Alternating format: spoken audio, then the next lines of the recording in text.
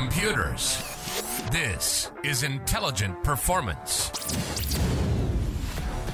Welcome to the Intelligent Performance podcast, where we are fanatical about excellence and champions of ambition. Today we welcome Garry Mansell, an accomplished business leader and someone who's really run the gamut of business, from serving as a senior executive in a large multinational enterprise, through being an intrapreneur, entrepreneur, business owner, and navigating a merger, and eventually selling and achieving an exit from his business. We delve deep into the often misunderstood concepts and world of intrapreneurship, exploring the pathways and pitfalls along the way. Garry also sheds light on the intricacies of building a successful team, the essentials of thriving as an entrepreneur, and the art of successful mergers and acquisitions. There are some real gems in this conversation, so I'm excited to share it with you. Let's dive straight in. Where I'd really like to kick off today is your career as an entrepreneur. And I'm really curious, what was the kind of light bulb moment or the catalyst when you knew or you decided you wanted to become an entrepreneur? Well, thank you for having me on the show, by the way. I guess really the light bulb moment was there. I had an uncle. Unfortunately, he's dead now because I'm getting old. People tend to do that. But I was about 8 years old when I realised he actually didn't do a job in the classic sense. You know, like my close relatives, they all worked for other people, but he had his own business, and it was a really, really simple business. He was paint spraying, but we were sitting there one evening because I used to kind of dote on this guy. He was just such a fun person to be around, and he had me actually doing some work as some prep for his business. So, 8 years old, he wasn't being kind of weird, and he wasn't paying me for it, but he was giving me advice. And he said one thing to me which really stuck. And he said, "You'll never get rich working for somebody else." Mm. And that thing really stuck in my mind because, I was an 8-year-old, and even then I wanted stuff. And I'm thinking in the realms of brown 10-shilling notes, as they were in the UK at the time. It was that, I guess. And I never really got the idea or the catalyst to it until many years later when, I'm sure we'll talk about it later, when I became an intrapreneur first. Interesting. I guess it's amazing what seeds can be planted at whatever age, and they might not be nurtured and watered maybe till, much later in your life. But it's funny you remember that so clearly, isn't it? Yeah. 8 years old. Amazing. Yeah. Well, let's jump into that a little bit. So, became an entrepreneur, having been an intrapreneur, and maybe you could just elaborate a little bit. I think you used to work for Mars. People know it well as the confectionery company, and you worked for Mars as an intrapreneur initially. But tell us about intrapreneurship. I'm interested to know from your perspective, what do you think people get wrong about being an intrapreneur? Well, I think the first thing I'd like to start with is what my definition of an intrapreneur is. Yeah. Because I don't agree with Wikipedia and a lot of the other things that you Google about what an intrapreneur is. But they talk about somebody inside a business who has an idea maybe to start a new product or start a business within that business. Yeah. And that's pretty good. But from my point of view, that's just doing your job. That's not anything particularly special. You might end up getting promoted as a result of it, but that to me is not intrapreneurship. Intrapreneurship is where you have a real stake in the new business, for example. So what I did in terms of, it happened for me when I was working in Mars, taking techniques and tools that we'd developed inside logistics purchasing and turning them into an online freight exchange, basically. Right. So I was one of the internet pioneers in 1999. But coming back to the bit about intrapreneurship, what I did, and I think what you need to do is, if you can't get a share of the business, because, that's what you're really looking for when you're starting a business, you're looking to own it and to hopefully sell it at the end. Mm. And Mars, for example, keeps all of its businesses. It's a private company. It doesn't let you have shares in a business. But what it would do is it would say, okay, I'm happy for you to rip your contract up.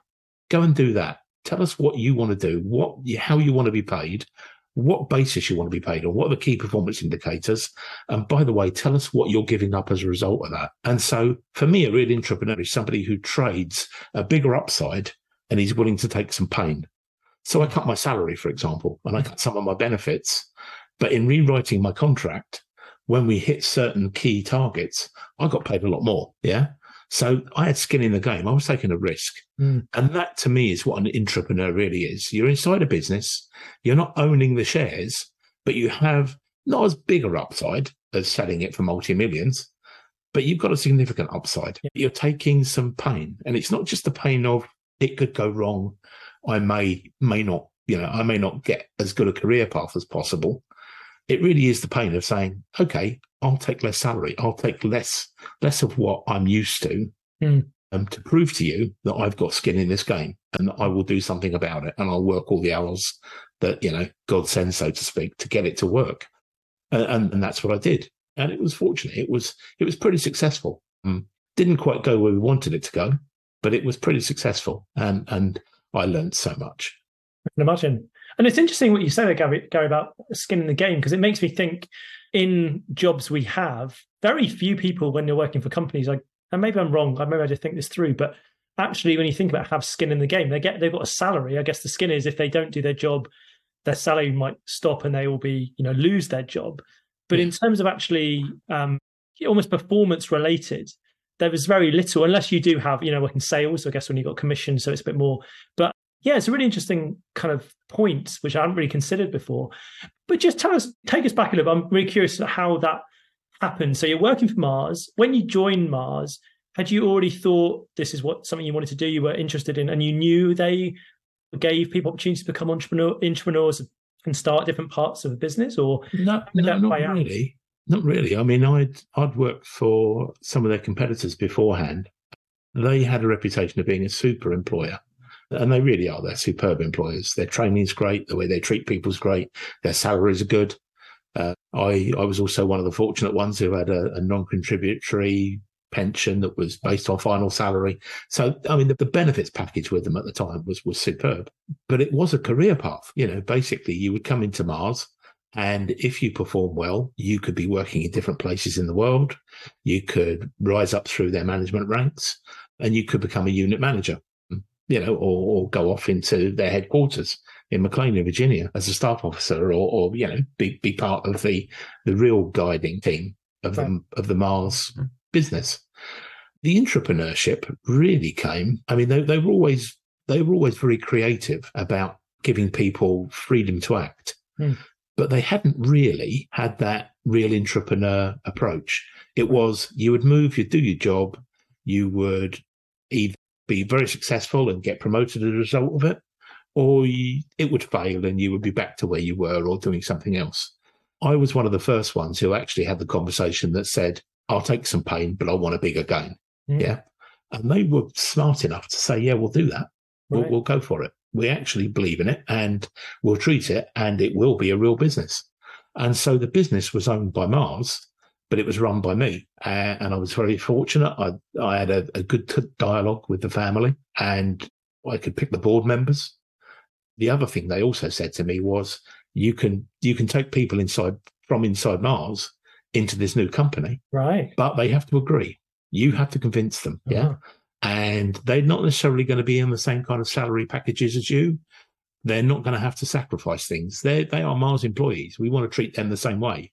You're the one who's actually going to take the pain here because you get the biggest benefit. And that's what I liked. I really liked that idea of, okay, we'll sacrifice something to get the prize. And basically it was, as I say, the tools and techniques that we'd been using and developing, and I'd developed with my team to buy freight around the world. And the internet was just about becoming commercial then. It was the days, unfortunately, in 1999, where you really did have to write the code. There were no square spaces and widgets and stuff like that in the world. People were writing HTML, and it was a very, very new way of presenting computing, and it was a fabulous thing to do. Yeah. And like I say, you learn so much. Yeah, I can imagine. I'm sure it's a huge learning curve. But I'm also interested, it takes a huge amount of courage and bravery to do what you did. Because, had you had any entrepreneurial experience up till now? Did you know what you were letting yourself in for? Because I guess it shows a level of confidence in your own abilities that you felt, I can do this, I can be successful in this.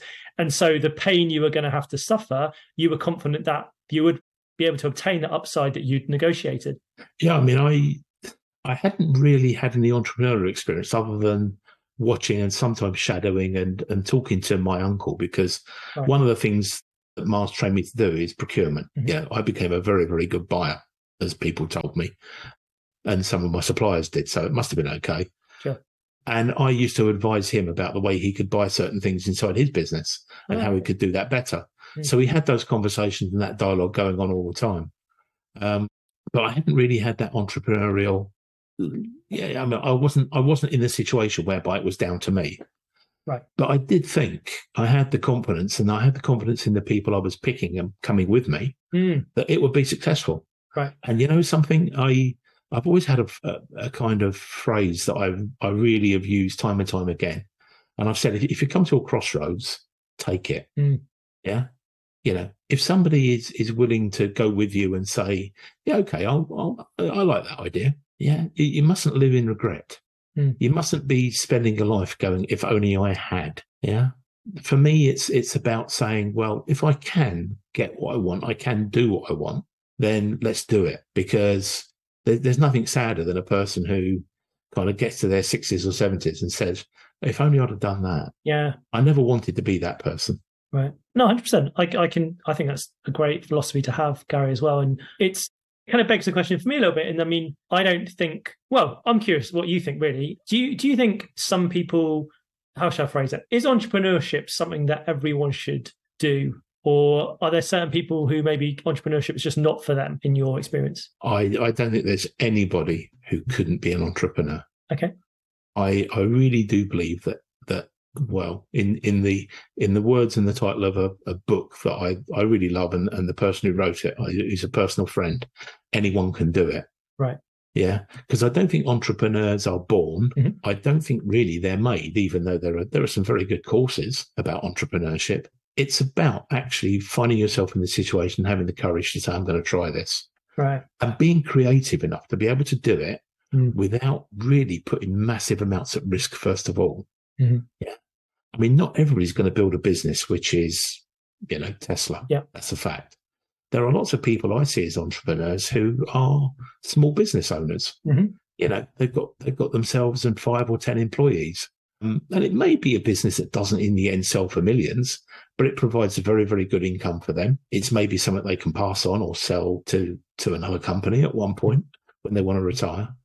But yeah, I mean, I actually do believe anybody can do it. And there are lots and lots of ways of finding people who will help you do it.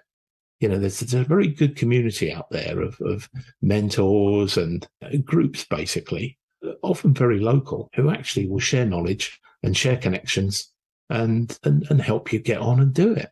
Now, of course, you know, people can be very concerned. They've got families, they've got, you know, those responsibilities, they've got mortgages, but so many businesses start when people are working somewhere else as well.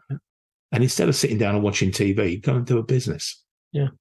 No, I think that's great. And I think also, you know, it makes me think of entrepreneurship again. It's actually entrepreneurship, I think about it, is a great, not a safe way, but maybe a slightly safer way, you could argue, to get into entrepreneurship is a safer way to get into entrepreneurship, potentially, than just trying to start something from scratch. Because again, with the example you have in your life, Mars, you know, I guess you could leverage their name, you could leverage their contacts, you could leverage, you know, your existing working relationships. And it's not, you're like, some people are trying to run a business on the side, so they want to be careful they don't use their current employer's name and reputation, things like that. They've got to keep it very separate, whereas you could overlap that quite safely.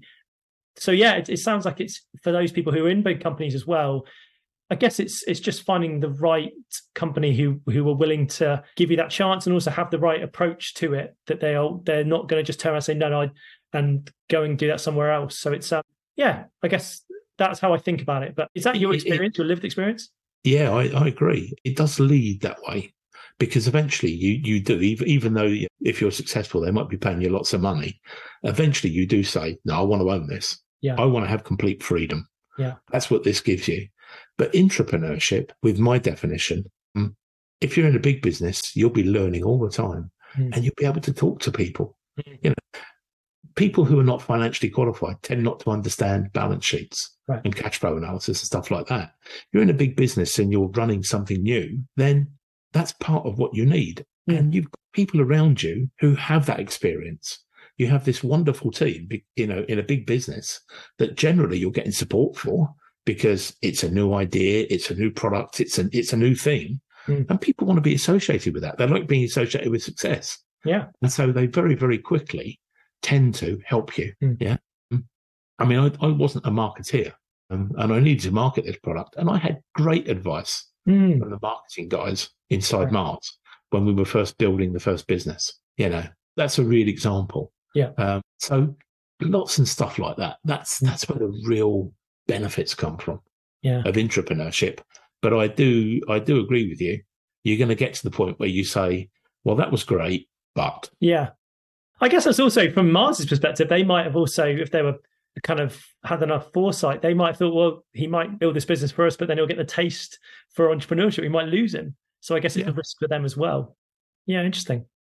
I'm also really interested in what you said about building your own team, but taking Mars employees. So just share with us a little bit about those conversations you had and how they panned out. Was it easy to recruit people to come into your, new business within Mars? Or I was interested in how that dialogue worked out. Yeah, I mean, it was relatively easy, but in what you're doing there, it's as a leader or as an intrapreneur or an entrepreneur, you're trying to create that vision.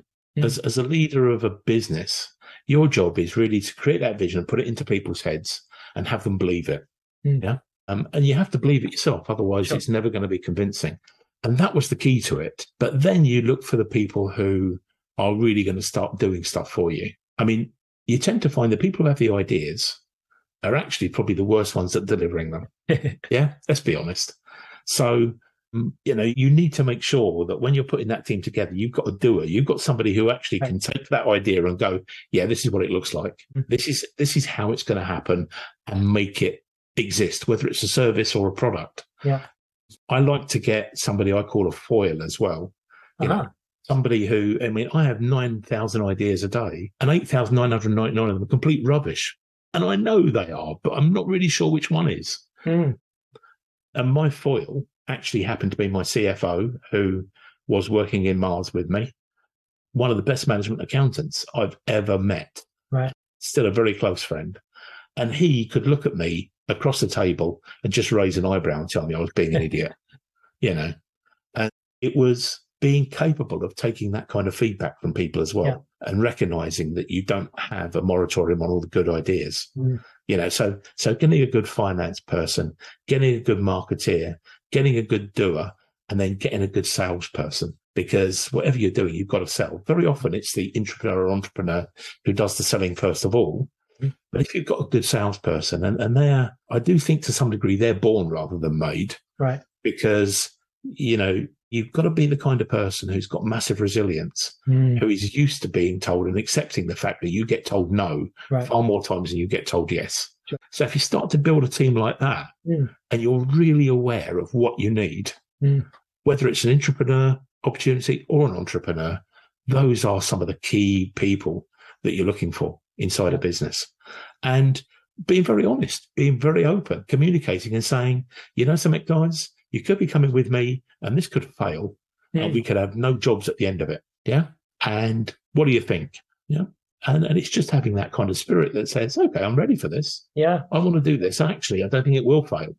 And I don't quite know where it's going to go afterwards, but let's do it. Yeah. No, I imagine certain people for that conversation, it would scare the life out of them. But other people, for them, it would really excite them. And they're the key people you're going to sort of take with you, aren't you? So it also sounds like, you need to have a certain level of self-awareness and humility to be able to say, look, I know this is what I'm good at, but here's what I'm not good at. And I need people to fill the gaps for me. And also, just be able to admit, look, I'm not very good at whatever X, Y, Z. So I need to find people, because otherwise we like to think we can do everything. So I guess it's having that kind of self-awareness. When you're building a business, all you've got to do is surround yourself by smart people. That's the reality of it. And not be scared of the fact that a lot of the people are brighter than you. Right. Yeah, because that's what you want. I mean, it's like I used to say in all the businesses. I used to love it when the sales guys earned an awful lot of money in commission. Right. And earned more money and took home more money than me. Right. Because they were really making me more wealthy. Yeah. That's what they loved. Yeah, I can imagine. That's great. Yeah. Never be scared of it. No, wonderful. Garry, I want to switch gears a little bit and move to a bit further down your career, because obviously you left Mars eventually. after running that company for them, and then you set your own company up, and then you actually went on to firstly merge your company and then eventually sell it. But I'm really interested in the acquisition process, especially given you've had both sides of it. You've been part of a merger where you've essentially been acquiring another business, and then you've also been on the other end where you've then sold your business to another company. So just talk us through really what you learned from the going through those experiences. Maybe you could start with start with the initial merger, and then you can go on to the acquisition, or maybe you could just talk in general terms about the whole experience, whatever you feel's going to give us the best picture. Yeah, I don't think they're actually that different, because mergers are, you're bringing two things together and you're looking at the culture and is it a shared vision, when you're doing this. And also you're looking about how do the two businesses fit together in terms of people? Yep. How do they fit together in terms of the management teams that are sitting there? Yeah. And that's actually not that different from an acquisition. Now, in truth, I've never yet acquired a business and brought them into a business. Okay. I've done a merger and I've been acquired. Right. One thing which is really, really important, though, is recognizing what the jobs and what the new organization looks like, particularly when you get to an acquisition. I mean, the last acquisition was a company that was software business, Trade Extensions, an Anglo-Swedish business. And it was bought by a US Silicon Valley unicorn. Right. Much, much bigger than we were in Trade Extensions. But the thing the merger had taught me was how to integrate businesses. Uh-huh. Yeah. And you have to be accepting. Yeah. I mean, Cooper, they were under $1 billion valuation when they bought us. And it's public knowledge, so I'm not talking out of school. They bought us for $45 million in the end. Yeah. And it's recognizing where you belong in that merged company, that acquired company. I see. They want you for various reasons. It could be they want to buy your customer base. It could be they see you as an upsell opportunity. It could be they just basically want to buy a competitor, for example. We actually fitted into a very nice niche inside Cooper, something that they didn't have as a sourcing optimization company. Really good tech and great people. But you can't be precious about this. You have to understand that you're being acquired. Yeah. And truthfully, your way of working is probably different from theirs, and it was. But how are you going to be arrogant and try and disturb the ways of working of a company that's turning over $1 billion, for example? Yeah. You don't. You basically say, I'm going to find a way to make my people fit into that organization. And that's what you do.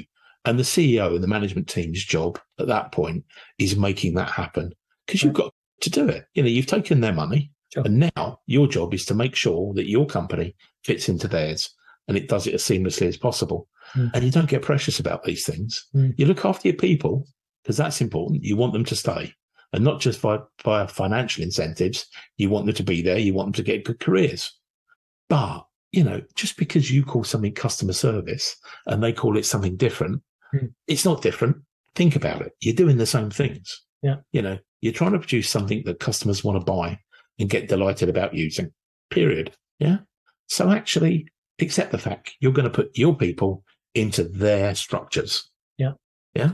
Now, to this day, the guys at Cooper say of all the acquisitions they did, the acquisition of Trade Extensions was the best one, because that's what we did. We went, we're really good. The software's going to integrate. Bang, in we go. And truthfully, the other message I always give is, the last thing you want is a CEO who's hanging around. Yeah. My job was to integrate the businesses, integrate the software, make sure the people are happy, make it all work. Yeah. And then get the hell out of Dodge, as they say. I went earlier than I was contracted to do, but it was by mutual consent. Yeah. I don't know whether you're a football fan, but I kind of wince when I see Alex Ferguson, the old manager of Manchester United, sitting up in the stands looking down on the new manager. And you really don't want to be the Alex Ferguson. You don't want to be that ghost hanging around. You're not their dad, and basically you've got to accept the fact that you need to get away. You need to give everything you can. Yeah. But get out of there. So for me, acquisitions are very much things, they're about people. The processes, generally, you fit into their processes. Yeah. But it is about making sure the people are comfortable. And pretty much everybody who came from Trade Extensions into Cooper is still there and has got promoted a number of times, Right. and has made more money out of it and done all those things. And that's what the merger taught me. Right. Yeah, it taught me how to merge a business. And actually, a merger isn't that different from an acquisition. Okay, you've got the financial piece of it. You've got to talk about how the shares get sorted and stuff like that. But that's just detail, quite frankly. It's about the outcome that's the important thing. Yeah. Yeah. And the outcome is all about people. I love that, Garry. It's such a refreshing perspective, because I've listened to many podcasts. There's a podcast, you've probably read the book Buy to Sell. I listen to the podcast of companies and they interview different people who've sold their business or been acquired or have acquired other businesses. But a lot of the people I kind of heard on that podcast were very much only think about themselves. They were like, oh, how am I going to get my cash the quickest? How am I going to get out of there so I can retire quickest? Very few I can think of. We're talking about, I wanted to make sure my people were taken care of. I wanted to make sure, even the buying company had the best experience possible as well. There wasn't really, maybe I'm doing a disservice, but I haven't really heard what you're sharing very much in the past, which I think is wonderful. And I guess this is a negative phrase we normally use this sort of ordinarily, but when I just hear you kind of saying you knew your place, in terms of, you were the small fish, they were the big fish, and you weren't trying to be, again, wrap your ego up around, I've built this company and too much pride. You were like, okay, this is what's happening and I'm going to make it work for everybody, which is great. I'm interested though in how you get that transition to be as smooth as you made it and what you learned specifically from the merger. Did you have a number of companies who you were looking to merge with and you chose this one specifically? And the same with when they bought you, did you have several companies trying to buy you and you chose the one that eventually bought you for some reason, or how did it work? The first one that was a merger was we liked their software and it was complementary to our software. I see. And so it became a marriage made in heaven. And it was really, really quite different as well. It was a Swedish company with a British company. Yeah. And it was, I laughingly say, a bunch of academics. Yeah. And it was being very honest about it was the right time and the right place. Right. And you do find those. And, you do that. Sometimes you're fortuitous. Sometimes you say, what does this business need that I'm in? Now, how do I go and do that? Do I acquire a business? And that thought went through my mind. Buy them. The other one is actually, do we just merge the two businesses together, sort out the finances and the share ownership and everything else and what the roles and responsibilities are? Right. So for me, the first merger was about it's a natural fit. Yeah. Yeah. And I've been looking around the marketplace, actually licensed the software from them, and then went, no, it's a natural lock and key. Yeah. And so those things come about. The second one, which was the acquisition by Cooper of Trade Extensions, that was, it's a question, if I can just kind of digress a little bit. People often say to me, when do you know is it the right time to sell your business? Yeah. And it was the right time to sell Trade Extensions for very simple reasons. The marketplace was changing. We were operating in a niche of the procurement industry and in the supply chain industry. And there were lots of people who were now putting offerings together that were very broad, yeah, and aiming at the customers that we wanted. Now, in our sector, we were the best at what we did, and we had a choice to make. Are we going to build out our offering to make it much broader? Or are we going to actually say, no, we're going to stay as a niche and we're happy as a niche and we'll see what happens? Or do we say, where do we fit? Yeah. And we'd had 2 or 3 offers of people coming to us who were looking at broadening out or building or acquiring sourcing software, none of which met our estimates of value for the business. Right. And some of which, truthfully, we looked at the management team and the people who were going to acquire us and thought, something, number one, we're better than them. Yeah. Arrogance taken over, I guess, but it was true. And number 2, they couldn't tell me where my business or our business really fitted inside their organization. Right. Yeah. And that was the question I asked, why do you want to do this? And how does it fit? They didn't have a compelling story. The acquisition by Cooper was an interesting one because it was probably triggered by me more than anything else. I'm not taking the credit for it. It just was because we sat there and said, things could happen to Trade Extensions now. We could end up being completely wiped out by people who build, an okay tool. Yeah. But it's much broader. And that's what people are looking for. And that would be a shame. It would be a shame that we lost our business because we weren't proactive about what we were doing, and our egos got in the way. Right. And so we put our egos to one side and said, well, they really are growing fast. They're doing some really good things. I already knew some of the people inside Cooper. I'd met them previously because the world is a small place. Yeah. And I actually contacted them and said, you know something, your sourcing piece is rubbish. Ours is far better. We should actually work together. And so it started off as a partnership conversation. Mm-hmm. But I think very soon into that conversation, we both knew it wasn't going to be a partnership. Right. It wasn't going to be two people trying to make money out of the same client. Yeah. It was going to end up with, you really need to buy us. It was as honest as that. Yeah. You know, quite frankly, if you want to be big in this marketplace, you've got this gaping hole in your offering. Our product is the best on the market. It will fit perfectly with you. Yeah. Let's actually do the right thing. Yeah. So it was engineered, but it was engineered with a purpose. And it was, as I said, the right time. We were sitting there thinking, do we have the time and the energy to actually build out this product we had? Yeah. And the other thing as well is it would have cost a significant injection of cash. Sure. And we'd basically bootstrapped Trade Extensions. You know, we'd taken, I mean, there was like right from the very start, before I was involved in the company, I think there'd been about €1 million put into it. Right. And that's all the money that was put into it by external investors, just a bunch of angels. And everything else, we grew.